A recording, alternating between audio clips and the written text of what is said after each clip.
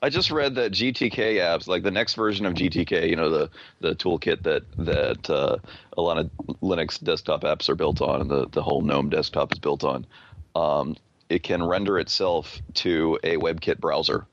It seems like an incredibly bad idea to try to Yeah, I know, right? move a GUI app inside a web page, so I'm all for it. I like And it. we keep doing it. I know.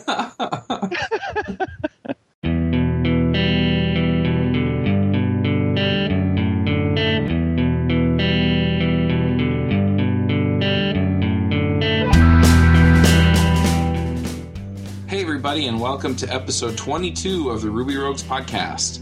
I'm your host, Charles Max Wood, and this week we have on our panel Avdi Grimm. Self.extend coffee. We also have James Edward Gray. Ew, coffee. And we have Josh Susser. Let's see, so I'm in San Francisco. I should be drinking mate. And I'm Charles Max Wood. The only coffee I use is CoffeeScript, because I'm in Utah.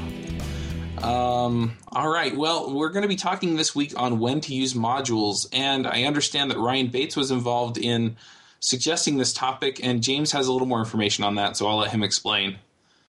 Okay, so the conversation that we decided to talk about this week is basically, are modules overused? And it kind of came out of a little bit of a Twitter discussion that Ryan Bates started about how Rails, when it, takes a class and then breaks it out into 50 different modules, for example, Active Record Base includes modules for things like validation and associations and stuff like that.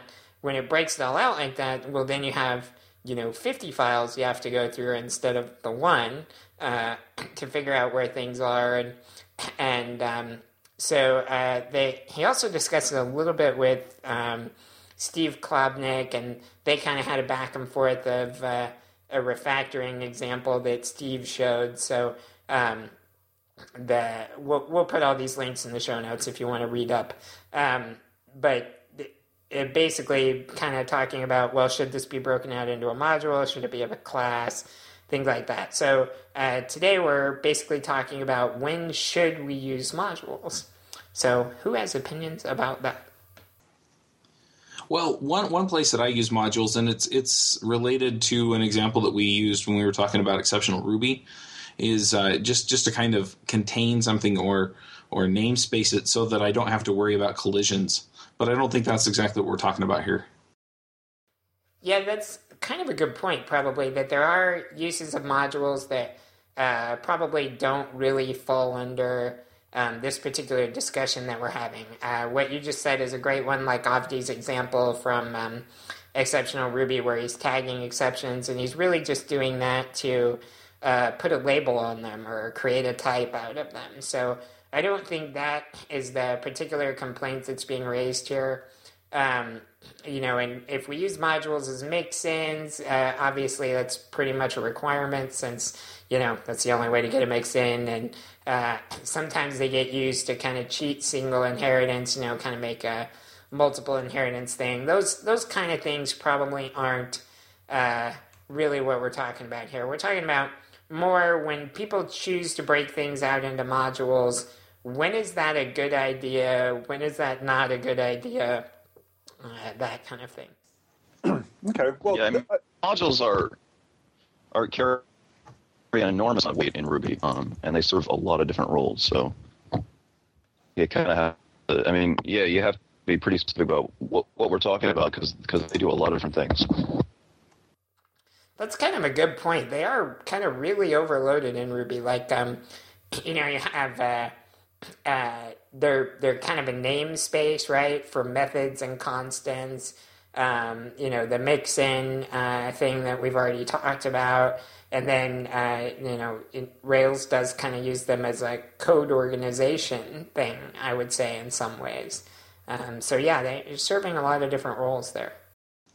So one thing that comes to mind here too is that, I guess what we're really talking about is what are the trade-offs? What are the trade-offs between breaking something out into its own module versus, just keeping everything in the class? And I think one one example of this is when you want code to be dry. So if there's something that I'm going to be using across multiple models in Rails or across multiple classes in my Ruby program, then I definitely want to be breaking it out. Yeah, so this is kind of interesting because when Ryan Bates first brought up this discussion, I actually found myself agreeing with him. And I was saying, yeah, it really bothers me that there's, things in 10 different files and I have to go look through the 10 different files to find the method that I'm interested in right now, just to give one example, so if you look for, if you have a model defined in active record and you look for the .create method, that models have on the class level to create an instance of that object, that's in active record base, I believe. But if you look for create bang, that's in the validations module that gets mixed into active record base, I think. So, these two methods that are really similar to each other and what they do, are in two different places. So depending on which one you're looking for is what you have to do there, and that's kind of confusing. I'm actually completely okay with that. Oh, yeah? Why do you say that?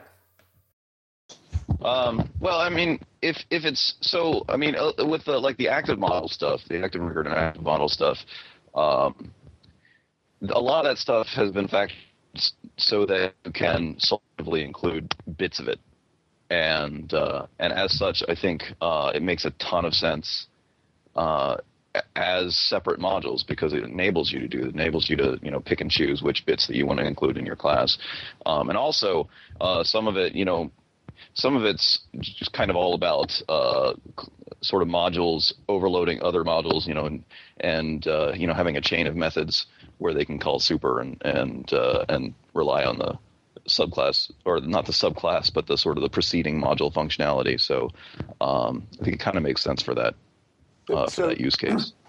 So yes, and theoretically, I agree with that statement.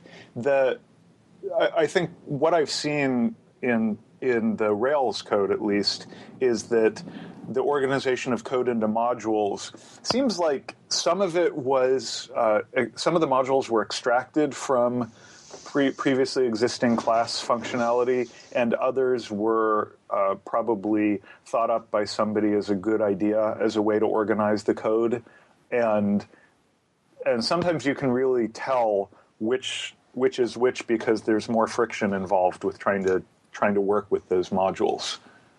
Yeah. So, yeah, 'cause I think that if you're using modules to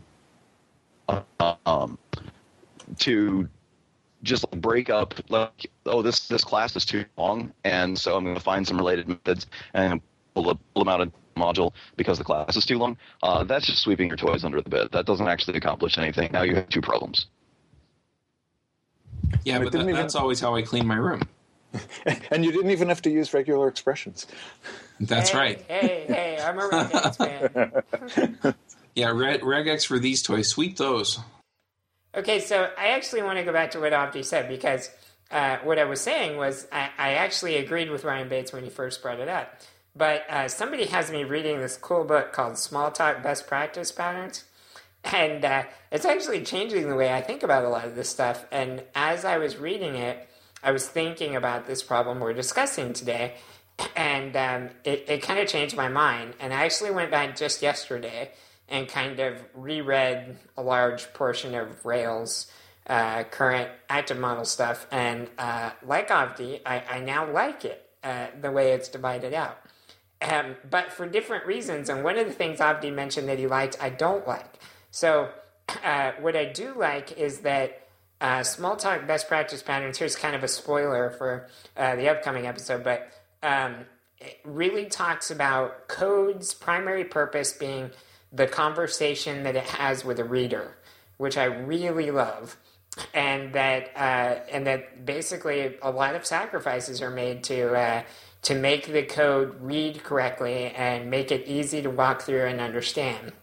And to one of those ends, that he talks about putting methods in a place where we can look at related methods together. And that's really important. I mean, we all understand probably SRP, single responsibility principle, where each thing should only be doing one thing, and that's part of that, right? So that we want to see all that related functionality together. But I was thinking about it, and basically that example I gave earlier is kind of a little bit of a red herring. The whole, create being the same as create bang. Well, they're actually not, because create bang involves validations, whereas create does not. That's why those methods are different, and the validation version is in the validations module. So that's the part I do like, is that the related methods are grouped together in a module. But then what Avdi talked about being a strength, being able to use super for overrides and stuff, I recognize all that, but I think that actually turns out to be the problem, because you read something like active record base, and you see a save method, and you think, oh, this is save. Well, actually, that's not the save that usually gets called when you call .save, because the one that usually gets called is the overridden version from active record validations, right? So it's hard to know which method holds sway at any given time. So some of that, I think, is a peculiarity of how Rails manages its code. There's a fair amount of complexity in dealing with a framework that large, and one of the ways Rails does that is how it loads code and breaks it up into pieces. There's this concept called a concern in active support that is a somewhat higher level abstraction that sits on top of modules that lets them do the loading of things in a somewhat more intelligent way. So you don't have, the upshot of that is that you don't have explicit includes in files like active record base. There's some higher level meta programmed up machinery that mixes in the modules all in the right way. So it makes it harder to see what's going on unless you know the right place to look. I think that this is where you start to see not having an IDE for a language impact your development process. But I think that some of the things like pry and some of the other stuff that you can do in the console to examine what are all the methods that you have on your class at runtime, you can just drop into a console or pry and start poking around and seeing what methods are where and where they're implemented. That can be really helpful in understanding that kind of program structure. Yeah, and you can definitely pull some of the other information just off of the class itself. I mean, there are reflection methods that you can use, like .ancestors and stuff. So, I mean, even if you don't have a convenient way to say this version of save is implemented in active record base or in the validations mix-in or something else, you can at least look at the ancestors, see what the where it's looking first and where it's looking next, and then you can kind of move your way up and look through the code that way. I feel like there was a command or a tool I saw somewhere once, like a plugin for IRB, that would actually let you say what if I call save right here on this object, what method is that actually going to be calling? I'm gonna have to look that up, because I think that would maybe helps alleviate this problem. Yeah, that one should be pretty possible. I mean, it should be pretty possible to find something like that, because you could walk up the ancestor tree. The only gotcha there is if it gets to method missing, then it's going to have to throw up its hands, because it's not going to be sure which one, answer. Yeah, I actually just saw something like that released last week by, Ryan LeCompte. It's called Method Locator, and it does just that. So I haven't had a chance to play around with it, but it's not the first thing I've seen that does that kind of thing, but it's certainly the most recent. Yep. So I have a question that's sort of related to this. It seems like, and we're talking about Rails, and that's an example that we can use. What's the difference between having it, say, inherit from active record base versus having some mix-in module that gives it the same functionality? Or is there really a difference? So that's a good question. You mean why doesn't... And I believe there are actually ORMs that work just by mixing something in. I think there's one for MongoDB, if my memory serves. Data Mapper. Yeah, I think Mapper. That's right. Yeah. Why didn't I think of Data Mapper? Right. So what's the trade-off between doing it, say, the Data Mapper way versus the active record way, or is there? There isn't. Data Mapper's right. Oh, well, jeez. Thanks. Glad we got that cleared up. Job done. See you guys next week, okay? That's absolutely... No, I mean, I literally have never seen any reason to prefer the inheritance version, and since the module version is by definition more flexible, you're not saying I'm going to be your one and only parent. You can't define a parent of your own. I would prefer the module inclusion version. Okay, but my guess my question is there functionally any difference? I mean, is doing inheritance, does it do more than just add it to the list of ancestors? So to answer your question directly, not the way we typically use modules. Like it usually, I mean, if you were saying all you were doing is subclassing or inherit or including a module the way Ruby defines including a module, then yes, there is a difference. If you inherited, you gain the whole class structure. So the class is a parent of your class, which basically means class methods will also inherit as opposed to just the instance methods is what you get out of the box with Ruby. However, Rubyists hate that so much that we almost always override included and then use a hack in there to mix in another module into the class, which gives you the class level inheritance of the methods and stuff. So in that case, I don't really think there's very much of a difference. And like Avdi says, you only get one parent, right? So if you take the parent, that's a big deal. You can only have one of those. So, the module does tend to be more flexible. And I like the idea of persistence being in a module. That seems to feel right to me. Like, this thing is whatever it is. It just happens to also be persistable because I throw this persistence module in there.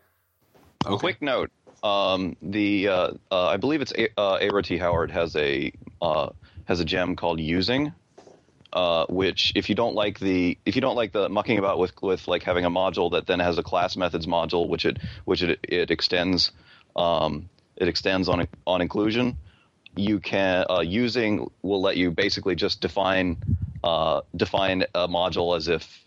Define your class methods and your instance methods the normal way, the way you would in a class definition, and then you say using that module, and it'll just bring them all in. It just works. It does the right thing. It does what you expect. That's very similar to active support concern, which does a lot of the same stuff. Right. That's how Rails accomplishes that trick, basically. So I want to take that opportunity to speak to a point of we're talking about how to use modules, maybe we're talking about when to use modules, but that pattern of having a module that you care about both the instance methods and the class methods.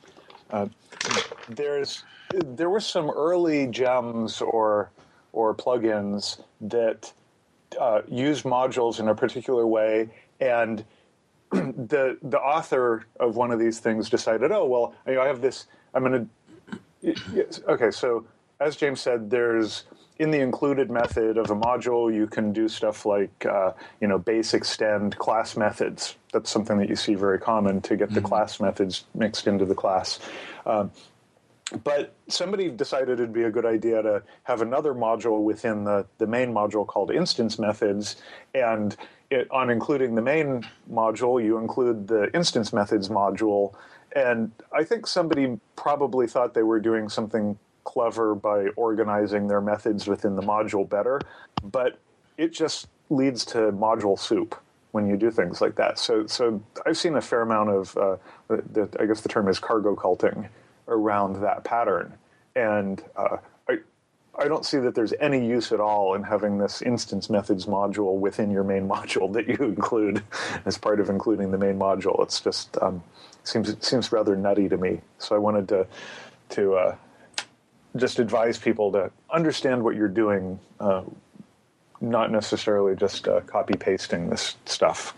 Right, and as Avdi, took his stance on the module versus inheritance, I'm just going to go ahead and say the guy that did the instance method module thing was wrong.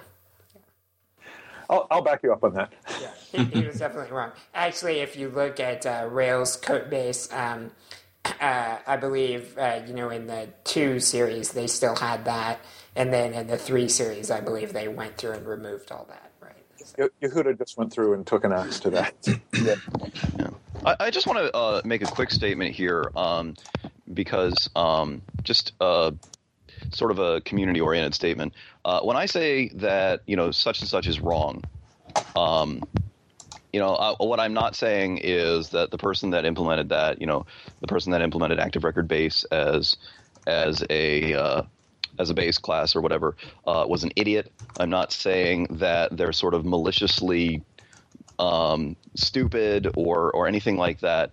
I think my operating assumption is that everybody is doing the best they can with the resources at their disposal and with the knowledge at their disposal. And I just want to put that in there because I do make strong statements like that sometimes, and sometimes it can be misconstrued as sort of combative. And I really have the utmost respect for anyone who has put their code out there in the open source space for other people to use. I think we all kind of feel that way, where basically the idea is wrong means, in my experience, it usually doesn't work out as well as something else. But that having been said, if you've heard Avdi say it's wrong and you do it, he will come to your house and take your keyboard away. I'm going to have to lock mine up. No, I think Avdi's point's a good one. That's well said, Avdi. There's a difference between criticizing some code someone's written and criticizing the person. Yeah. So is it possible we could come up with a set of rules of when it is a good idea to use modules? Is that possible? Whatever you want. Yeah, Tuesdays. Woohoo! Today's Tuesday. So James, I think that's a good goal. Can we take a slight side trip into the conversation of when is it a good idea to use inheritance? Yeah, that's a great question. And actually, you led to something I wanted to mention on this episode. I want a Ruby best practice patterns. Because, reading Smalltalk best practice patterns, I read it and I think, wow, this is great and I'm really enjoying this. But in other ways, it solves some problems and I think, oh, you're just wanting Ruby so bad. Like when he solves the, just to give one example, he solves the problem of giving an accessor that exposes a collection. And he says you don't want to give them the whole collection because then they'll start adding and removing and all kinds of stuff like that. So one thing you can do is just give them an iterator, and he goes through and builds the one iterator method just to give them each, basically. And I'm thinking, or in Ruby 1.9 you could do .toenum, and they have access to every single iterator in a read-only fashion. So I really think that a lot of these patterns can be re-envisioned in Ruby and get better. And that's one thing Ruby doesn't have. Like, Ruby's modules are pretty different from a lot of other languages. I realize some have something close to them, but I really think that there are patterns around modules and when to use them and stuff, and that it would be great to know those. Well, maybe it's time for the rogues to write a book. That would be awesome. Yeah. So back to the question of when should you use inheritance, and the canonical alternative to inheritance is composition. I see. I've seen some cases where people have been mixing in modules and doing multiple inheritance type things where composition would work just as well. You could just have add an object to some instance variable of your class and then delegate some behavior to it. Right. And Ruby makes delegation so easy, with the method missing, you can just catch things and pass them on, but, that's all even wrapped up in the delegation and forwardable libraries and the standard library, so that kind of thing is really easy to do. And you're right, that, inheritance is one of those things. I think when object orientation was first getting big, it was like, oh, inheritance, and then the farther we went, we learned, that's not the great idea, and we try to avoid it in most cases unless it really is exactly like that object, but with just one small difference, But a lot of times you can accomplish better with wrapping. Also, there's a lot of gotchas to inheritance in Ruby. Because Ruby's classes are implemented the way they are, sometimes they take shortcuts for the sake of speed. So to give an example, if you inherit from string and then define an initialize method, and then you take some string and call gsub on it, that gsub returns a new string, but the initialize method never gets called because of the way Ruby builds that object. So you can't always count on perfect behavior, especially if you're subclassing a Ruby core class or something. So better to delegate. Okay, so enough of that sidebar then. So then the question is, can we come up with rules of when to use a module? So maybe we can just go around and throw out rules. So I'll throw out one that drives me batty. I see it all the time. In fact, I'm pretty sure I can point to the documentation of almost any project and see it. They're a module that people will use classes when, like for example, Rails will say something like, if you want to customize how this route works, pass in an object that has a something method on it. And what they'll do is they'll define a class and they'll do def self dot something, right? And then that's it. That's the whole class. So there's this class, and it has one class method on it. That's not a class. That's a module, right? No, that's an object. Yeah, right. Yeah, exactly. I object. Exactly. It is an object. You're right. Because classes are objects in Ruby. No, but you'll never use it to generate another instance of anything. It's just a singleton object is what you're talking about. Exactly. That was my point. So I was going to say my rule is a class is state plus behavior.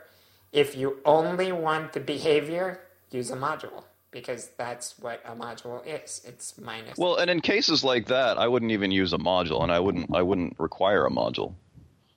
I would just So what would you do, like object new and then define a singleton method on it?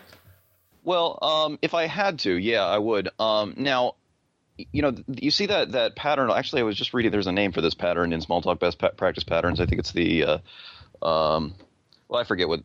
It's the one where basically a class exists to have a single callable method on it, and I can't find the name right now. Method object. That's the term they use. When I have a situation like that, unless I really have a good reason not to, I just make that method be called call. And if that method is called call, then if somebody wants to, they can just throw in a quick proc. They can just throw in a lambda, and it's very, very simple for them to use. But then if they want to, they can create a module that has a .call on it, or they can create a class that has a call method and instantiate it and pass that in. So that's kind of the universal callable thing convention in Ruby is .call. I like that even better, and I have actually in the past created a lambda, and then because I was passing it to something that wanted some other method, I just aliased the call method and then passed it. Right. Nice. Nice. So without stealing too much thunder from the book club episode in a couple weeks, the method Isn't object. it next week? Is that next week? Yeah, cool. Okay. So, that method object pattern is actually one of the richer patterns in the book, I think, and it's not just having a class with one method. That's the starting point for it. I agree. It was one of my favorites, and I took a bunch of notes on it. Yeah. It's definitely, it's more than that. So don't just take that away from Right. it. So, all right. So where were we? We were defining rules of the module thing. Oh, and I just want to say one more thing, since this is my soapbox I'm on here. Whenever you see documentation like that says class and it just defines one method and then they just pass in the class object, you can totally ignore that documentation and just build a module and do it the right way and pass that in, because they never check to see if it's a class or a module. So you can just pass it in and it'll just work. Just do a pull request on the documentation and fix it. Even better. Didn't you talk about that in exceptional Ruby and the exception method on exception classes? Yeah, I mean, wait, in what context? The context of this is a class, and the only requirement that we have on this thing that we expect to be a class is that it has the exception method. Oh, right. Yeah, exactly. That has the exception method. And as a matter of fact, in the context of exceptions, it's explicitly opening things up for you to have that on just random objects because one of the things Ruby does when you re-raise an exception is it takes the exception that you give it, or it takes the currently active exception, and it just calls .exception on it. So yeah, that's an example of that that pattern. So what other rules can we come up with? Shared behavior. Shared behavior, right? That's the whole mixing case, right? With probably the best example being enumerable, right? Yeah, if you have two classes that are legitimately two separate classes, but they also legitimately share some behavior, I think in Ruby, your first choice should be to look at factoring them out into a module rather than into some kind of base class and then using that module as a mix-in. But conversely, if you don't have a reason to share that behavior yet, you shouldn't necessarily be pulling it out into a module. Okay, and eventually, you may want to pull that into some kind of delegate object rather than a module. But a module is a nice first step. Yeah, I was actually going to... No, go ahead. Sorry. I have a counter to that. And that's that... So everybody's reading Smalltalk best practice patterns, and you keep... James, I would bet that the first time you saw Kent writing about protocols, you were scratching your head. Yes, I had to look it up. Yeah, so in Smalltalk, a protocol is a collection of methods within a class that are related by functionality.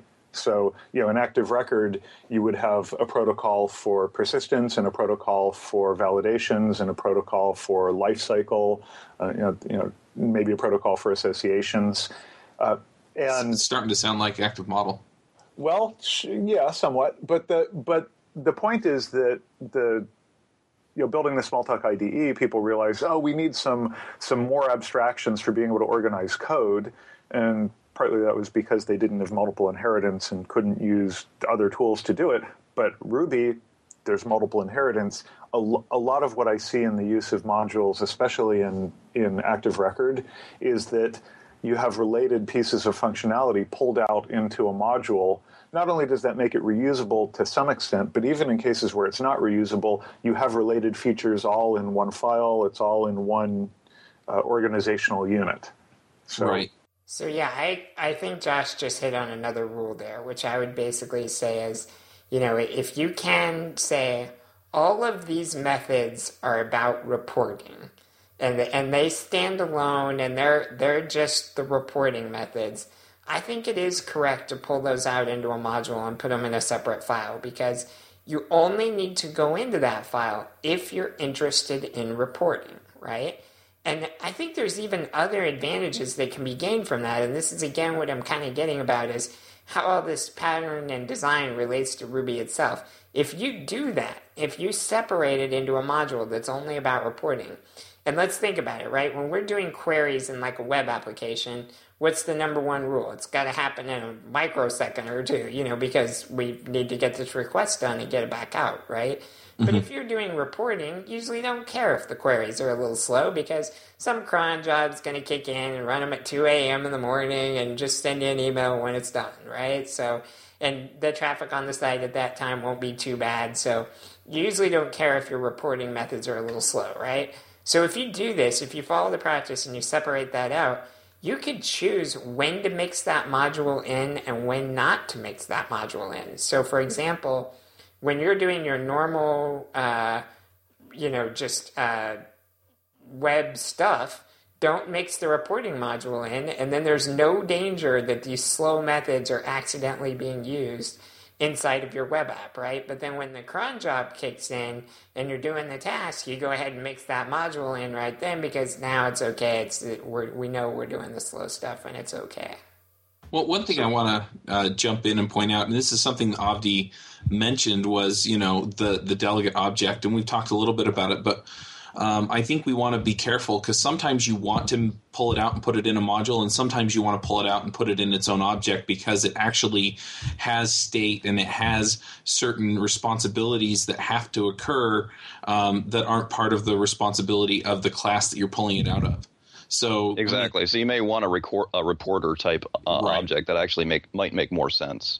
Yes, exactly. And what you may wind up doing is actually pulling out a module that's reportable that basically hooks into the reporter object to do its job. Exactly. So then what it is it's really just a module that manages the delegation to the other object. And what we have there is we're getting close to the idea of DCI, which I've just started hearing about lately, which I'm sure I'm very late to that party, but it's basically, I mean, the core concept of it is kind of having different hats that objects can wear. So you have sort of roles that are assignable at runtime, and you divide up your functionality between roles, and you say, okay, this object is wearing is wearing this, the reportable hat right now, and so it has this functionality. Yeah, I also got really excited when James was talking about mixing in the module only when you needed it. I thought that was kind of a cool idea. So Avdi, the delegate object and delegate, not delicate, the delegate object and mix in that you describe. I like that approach. It's reminiscent of like having a remote web service and then a Ruby library that's an API to that thing. Exactly. Yeah, that's a good analogy for it. So I draw a pretty hard line with this division of functionalities between using it for libraries and using it for business objects. I do agree that it makes sense a lot of times to sort of break these different responsibilities up in libraries into different modules. But what I've been starting to see lately is people taking their business objects, like their user class or something in a Rails app, and starting to break that out into modules, saying, okay, this module has the validations, and this module has the methods, and this module has like the associations. See, I think that's an example of a bad way to divide. Yeah, so it's and I think it's in pursuit of smaller classes. I think that's a lot of times how it's justified, but I think that's, like I said, called it earlier, I think that's just sweeping the problem under the rug instead of addressing the problem head on, which is you need more, you need to break down into more granular business objects. And the problem is then you have two problems, because now all these things, these validations, associations, that's all part of your business logic. You can't say that, oh, this is my business logic, these methods are my business logic, and then these validations are not my business logic, because it's all related and they all have interactions. And to break those across different modules, you're just giving yourself a bigger headache trying to keep track of the interactions, because now that stuff is in different files. Plus, also, it fails the conversation with a reader test. And the reason Yes. that is, if you're going to try to use that module, then the first thing you need to know is like, okay, I'm going to try to instantiate one of these guys the model, not the module. I'm going to try to instantiate one of these guys in IRB, so I need to know what things I have to pass in that'll make it past the validations. And then I want to call some methods on it. Oh, wait, those are in a different place, so it fails the conversation with the reader test, in my opinion. Right. Yeah. And we can go back to the, having the delegate object as a better way to organize the code in that case. Rails 3, you can do that. You can create a validator class and reuse the functionality of those validations in many different module objects. Yeah. So you don't have to pull that out into a module. You can create another class, delegate behavior to it. Works great. I'd just like to point out that in a lot of cases we're talking about things that are the symptom. So, for example, shorter classes or, some of the other things that are deemed code smells that we're trying to solve. And if you're trying to break this out either into delegate objects or into modules simply for the sake of needing that metric, then you're definitely missing the point. What these code smells usually are their indications of other larger problems. And if you're not addressing the larger problems, and it's the point that James keeps bringing up, where you're talking about communicative code. If your code doesn't reflect what it does, if you can't look at it and figure out what it's doing, shortening the class just for the sake of having a shorter file doesn't help you.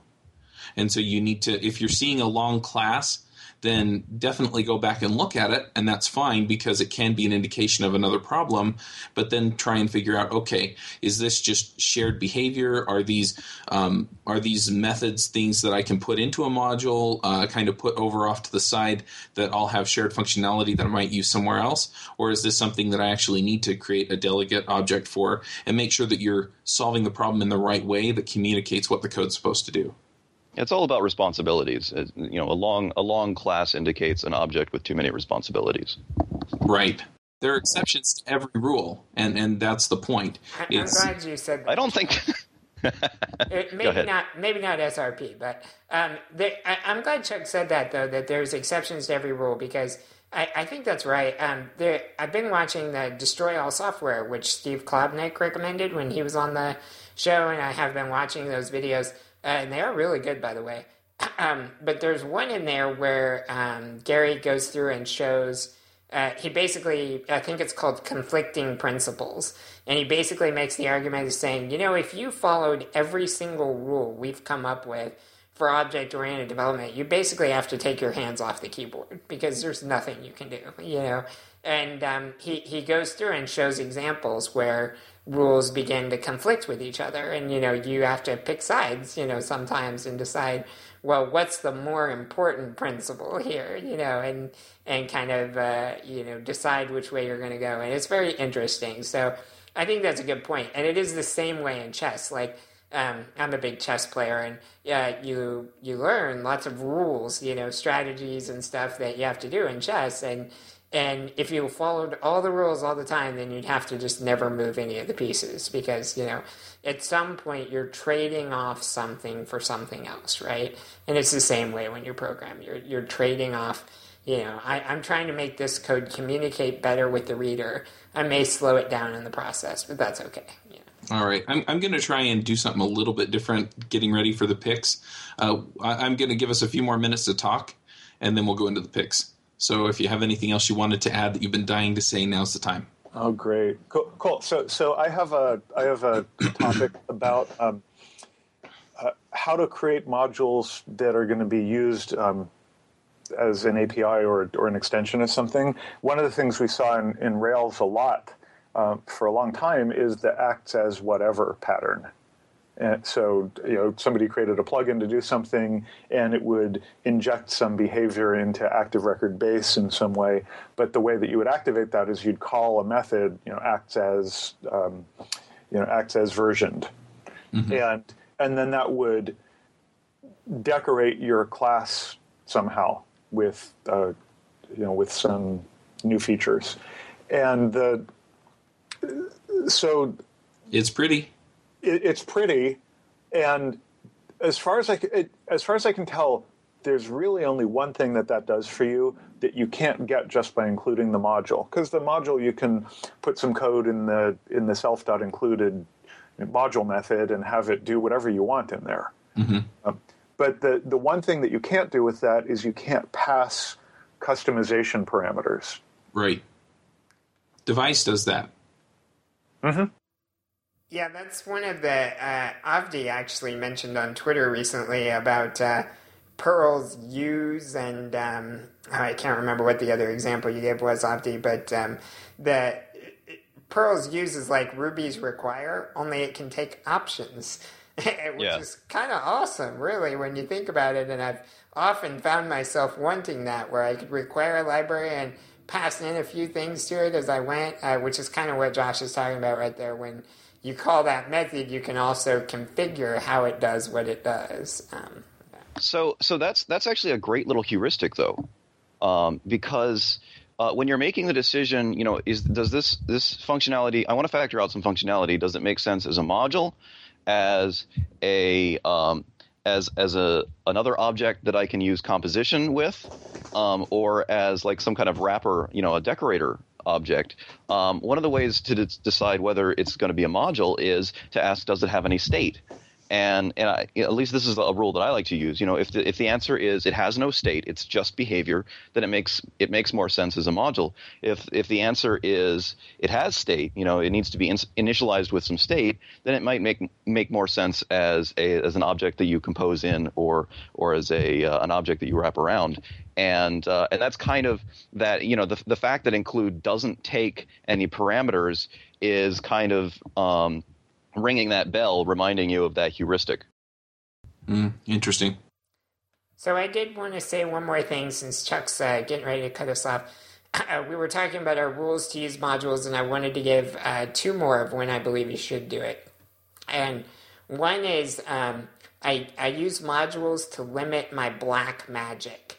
So like if I'm going to do something like use class new, which is like one of my favorite methods to start randomly generating a bunch of classes or whatever, I shove that in a module always, just to keep scope on how crazy my magic gets, At least if I do it in one module, then only that one module gets bad, right? And I can still not worry about polluting the main namespace or something like that.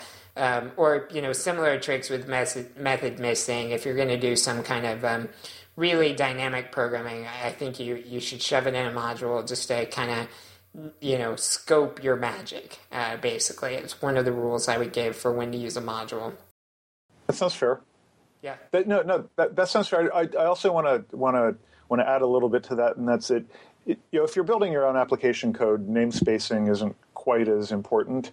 But if you're building code that's meant to be used in other people's applications, whether it's a library or a utility of some sort, namespace all of your classes and modules and constants.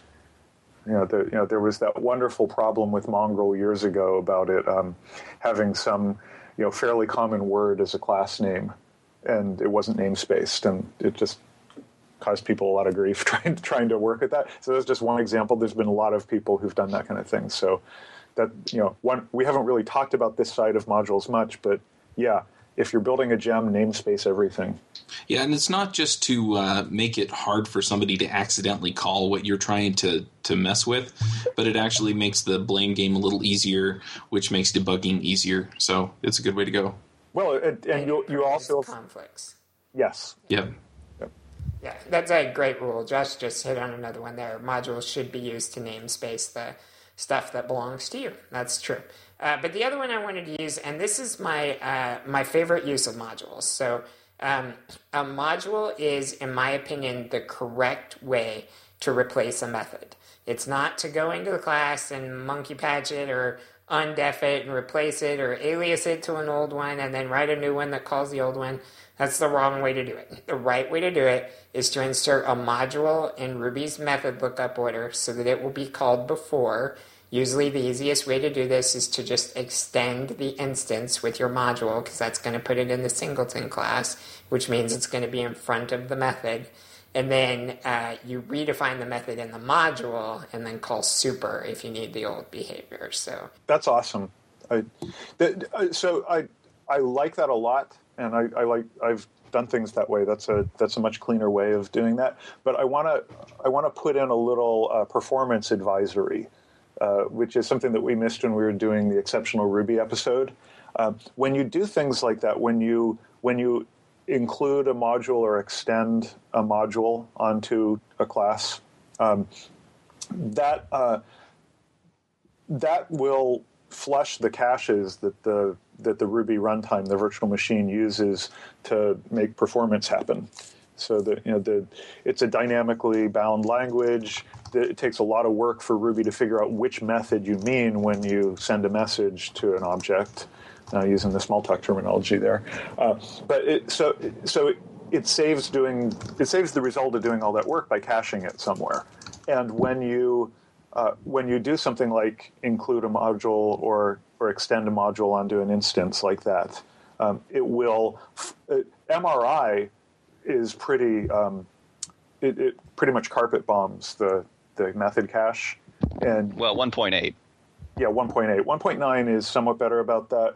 Rubinius and JRuby are much better about that in various ways.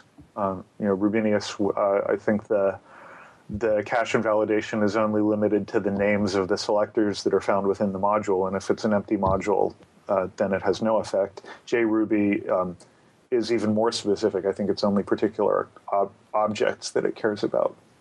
So, but in MRI, it can really mess up your application performance if you do that a lot at runtime.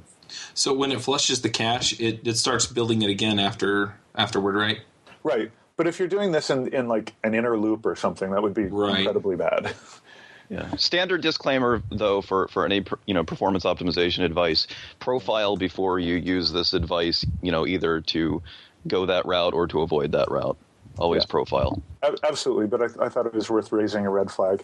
Yeah, yes. I think it's important to know it does it, but at the same time, it's still the right way to override a method. I'm like 100% sure of that. And so I would definitely take that into account, but at the same time, I would always override my methods that way, and I would not change unless it was causing me performance problems, that right. I couldn't get around. All right, I think we're going to cut it off there. So I just want to – I've learned a ton from you guys, so thanks a lot for that, and we'll get into the picks. Let's go ahead and start with Josh this time. Okay, great. So I have a couple picks this week. Let's see, speakerdeck.com. So, we all love conferences. We all go to a lot of Ruby conferences, right? And even if we don't, we like looking at the slides for the speaker's presentation online. And there have been a couple fairly high-profile sites that have been used for this in the past. Some of them tend to be kind of cluttered. You have to log in and create an account before you can download the slide deck PDF, things like that. There's a new player now. It's called speakerdeck.com, and I'm really liking it. I like the visual design of it. I like the interactive features. I like that there's not much clutter. You don't have to create an account or log in to be able to download PDFs. So it's nice, and we have the first event up on there for Gogoruko, and I'll put a link to that in the show notes. But it's nice. It's a good application, and they just launched Monday of this week. That would be yesterday as we record this. So congratulations to them, and I hope things go well for them. So that's SpeakerDeck. The other one is Greplin, GREPLIN.com, and this is really cool. They've been around in beta and such for months now, and they finally are open to the public, and it's web search for your accounts that Google can't get to index, is the way that I think of it. So if you have your Twitter account or your Facebook or even your Gmail stuff, you can hook all those things up to your Greplin account, and then you go onto Greplin and you type in a search, and it will find you that tweet that you tweeted 3 months ago that had that in it. That is awesome. Yeah, that sounds really handy. I had a service like that a couple of years ago, and they basically just decided to get out of that business. Yeah. And I was so left high and dry. Yeah, so Greplin is awesome for that. It's because the Twitter the Twitter search only searches stuff. It used to be that they only searched stuff in the cache. And so if it was more than a couple days old, you just could never find it. And you would have to manually page back through things and remember whose tweet stream it was in, et cetera. So Greplin is just awesome for that. That one feature alone makes it worth it for me. Because the Twitter search blows, let's face it. Yeah, no kidding. Right. So, and then I'm going to sneak in a quick third pick here, just because it's so awesome. I read, I'm a big fan of Werner Vinge, and he had this great novel many years ago called A Fire Upon the Deep. Great book. And then had a prequel to it called Deepness in the Sky. But there's now a sequel called Children of the Sky that is now available for pre-order on Amazon. And that it's coming out next month. So very exciting. Oh my God. Yes, I know. well, you know, I've been waiting over 10 years for this book, so... I know, right? I know. So anyway, it's going to be available soon. So what genre is that? It's science fiction, space opera, galactic hegemony, you know, whatever. It's great. You had me at space opera. Yeah. All right, James. Okay, so my pick this week is Peter Cooper's new Ruby 1.9 walkthrough video. He sent me a copy of this just to kind of check out and give feedback on, and I sat down to watch it, and it really is good stuff. I gotta recommend that people check it out. So basically, what Peter did is just went through and collected all of the changes between current Ruby 1.8.7 and 1.9.2, and then a little bit on 1.9.3. Of what's coming down the pipe, and he also sometimes he'll even show a change that technically got backported into 1.8.7, but it's just important that you need to know it's different. And this is an epic video, epic in scale. It's 3 hours running time. So I don't know about you, but I started having like heart palpitations when I look at something that big, you know, and it is. It's not. You know, I wouldn't say it's a light, fluffy, easy watch. You know, you go through and pretty much the whole time is dumping data into your brain. So it did take me some time to work through it, and you know, it's definitely a commitment. But I will say there's just a massive amount of information in it, and I went into it knowing Ruby 1.9 really well. Like, I've studied parts of it probably to an unhealthy degree, like encodings and stuff. I was surprised by how much I still picked up from Peter's video, things I didn't even know were in Ruby.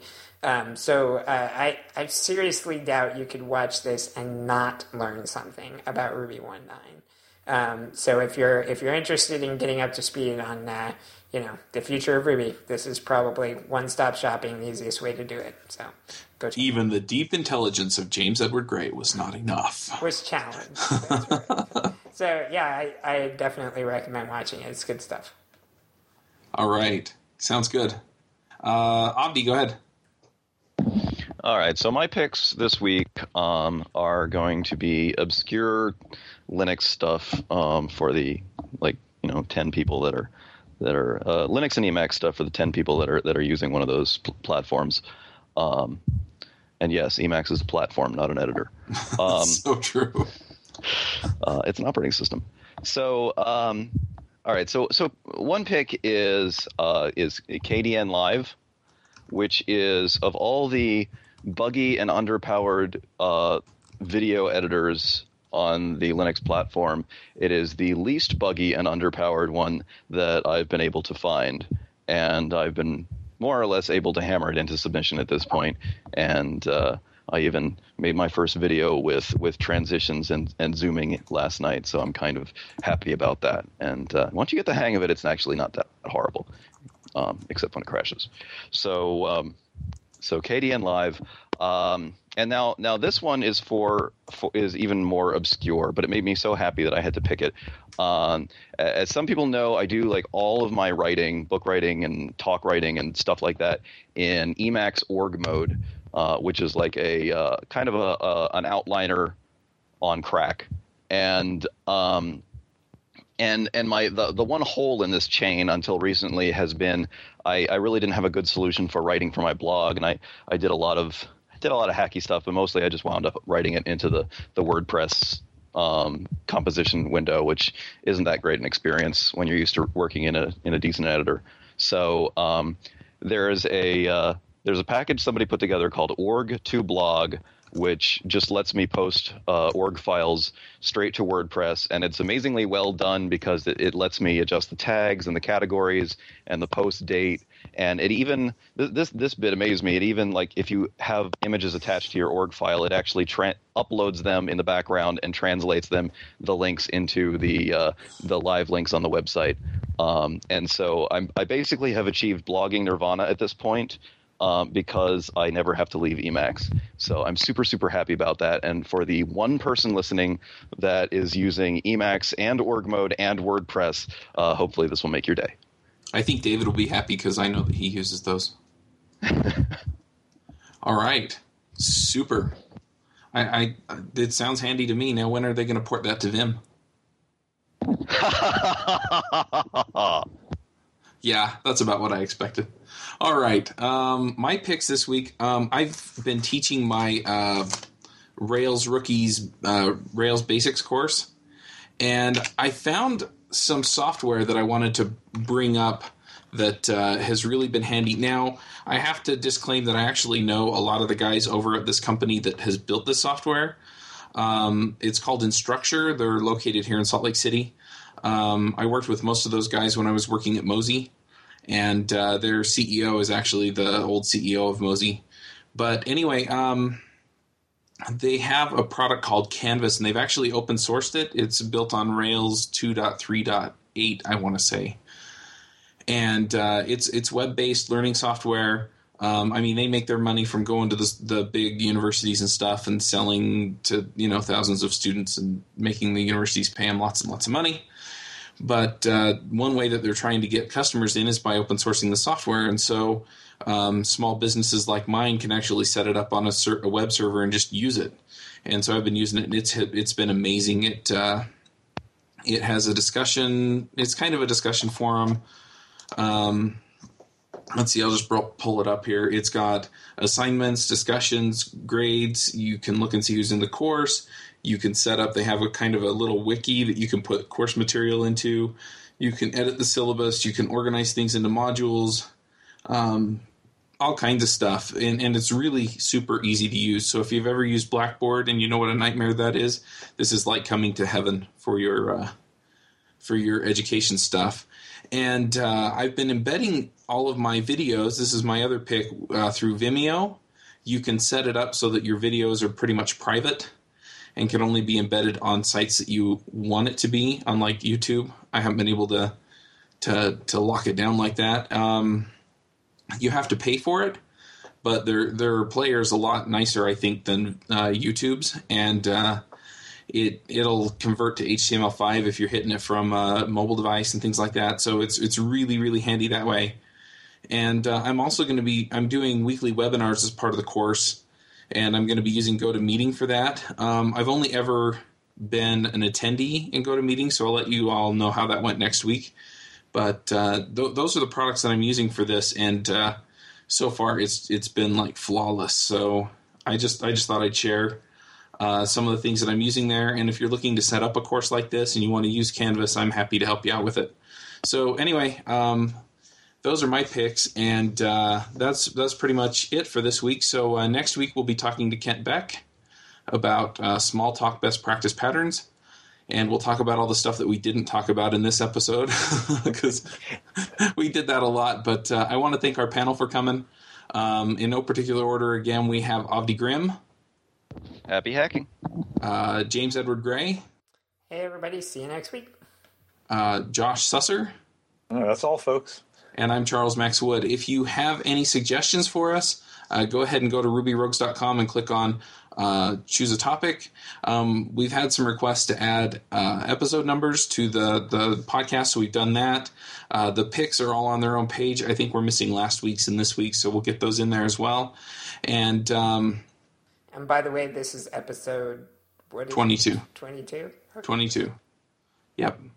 And anyway, so if you have suggestions like that, you can also reach out to us on Twitter. I have been running the Ruby Rogues Twitter account, so you can leave suggestions there. But I know that some of the other panelists have also received suggestions, and they let me know, or whoever know what needs to be done there. So again, if you have any feedback, go ahead and do that, and leave us a review in iTunes. And that's all. We'll catch you in a week. Thanks.